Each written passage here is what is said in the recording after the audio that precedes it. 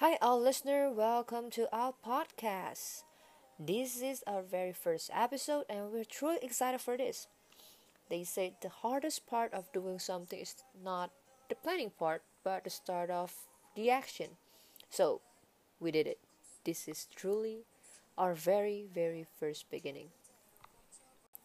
Okay, so this week our first segment will providing you updates from the entertainment realm. The first one we have Disney will release the movie Mulan on Disney Plus for $29.99 on September 4th, 2020 instead of in the cinema. Mulan will be the first blockbuster movie to go straight to the streaming in response to COVID-19. The decision to bypass cinema could also signal the beginning of the end for the traditional way of people going to the cinema for movie and forever change the business model of Hollywood blockbuster and cinema's owner.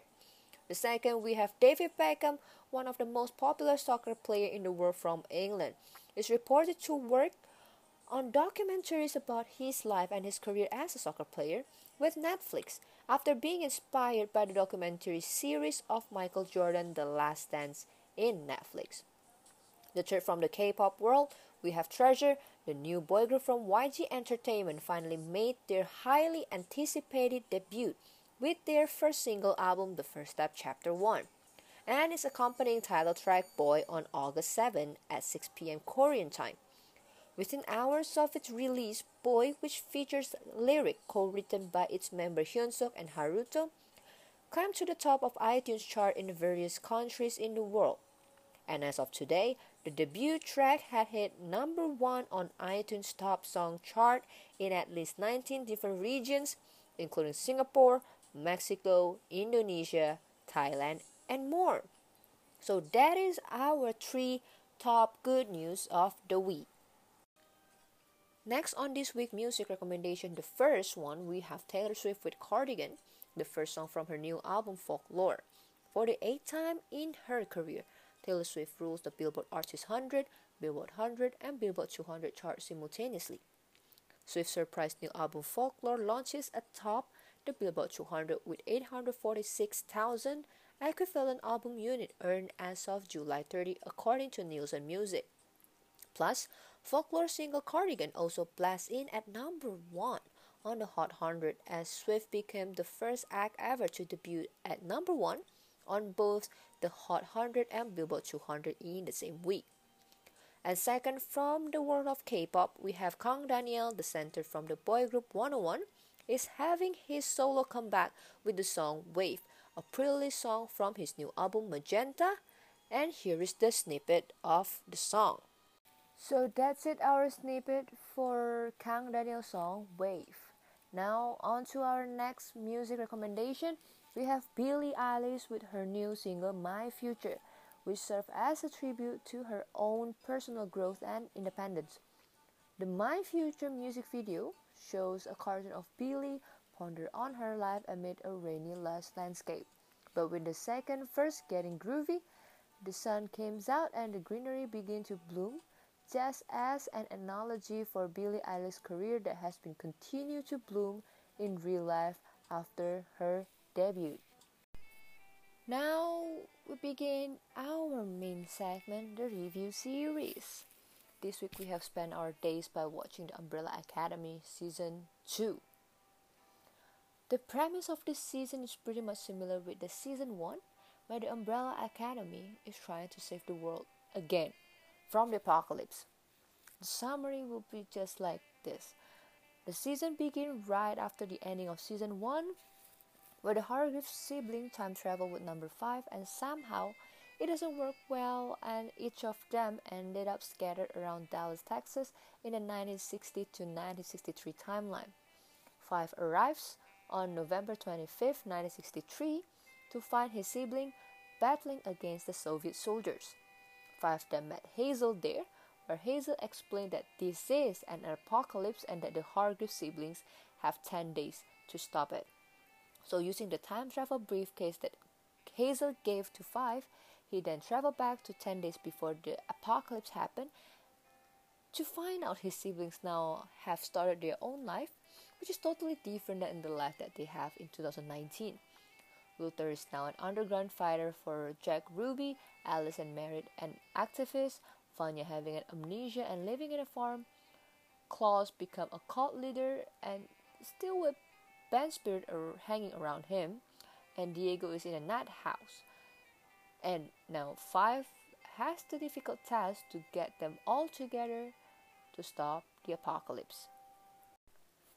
Then the story unfolds as the Swedes' new assassin from the commissioner and the handler is back from the death as they try to kill the Hargreaves along the episodes. On their mission to stop the apocalypse, the Hargreaves met the younger version of their father, Reginald Hargreaves, and they came to him and asked for an advice or solution how to stop the apocalypse. However, he provided none and didn't recognize them as his children. The story then continued to reach the tipping point as Vanya was caught by the FBI and being tortured in an interrogation, which made her the cause of the apocalypse again. But this time, we have Ben that saved the day as he has obtained the power to possess human body in season 2.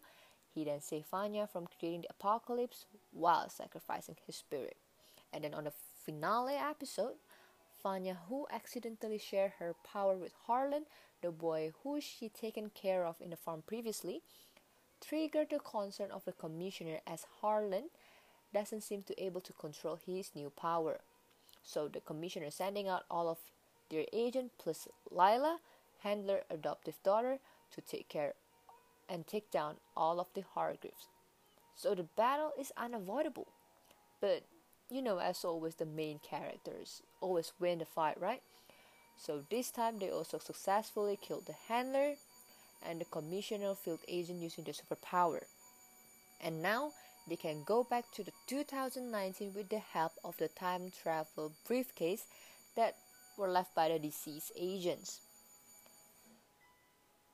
And the plot twist here is when they get back to the altered version of April 2019, which is back to the ending of 2000 on the first season, which supposedly become the day after the first.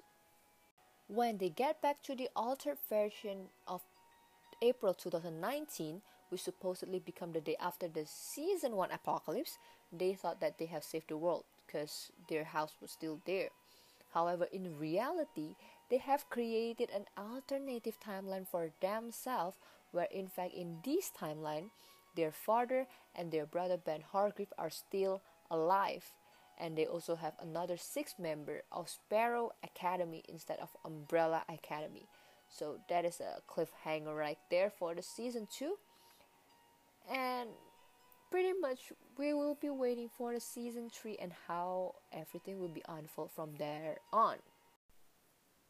So we want to talk about the differences from the comic and the similarities from the comic book. First, we will talk about the differences. First, in the TV series, the enemy that we have, the bad guy is still the handler, and also with addition to the Swedish, the agents of the commissioner. However, in the version of the comic book, Cha-Cha and Hazel remain as the enemy as they try to kill the Hargreaves.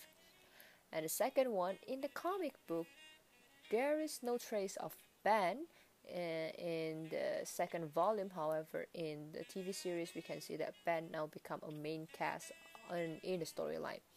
And also the plot are different in many ways, even though it's still in Dallas 1963 and there's also a JFK assassination and Vanya is amnesia, but Vanya is not paralyzed, so it's kind of different from the comic book.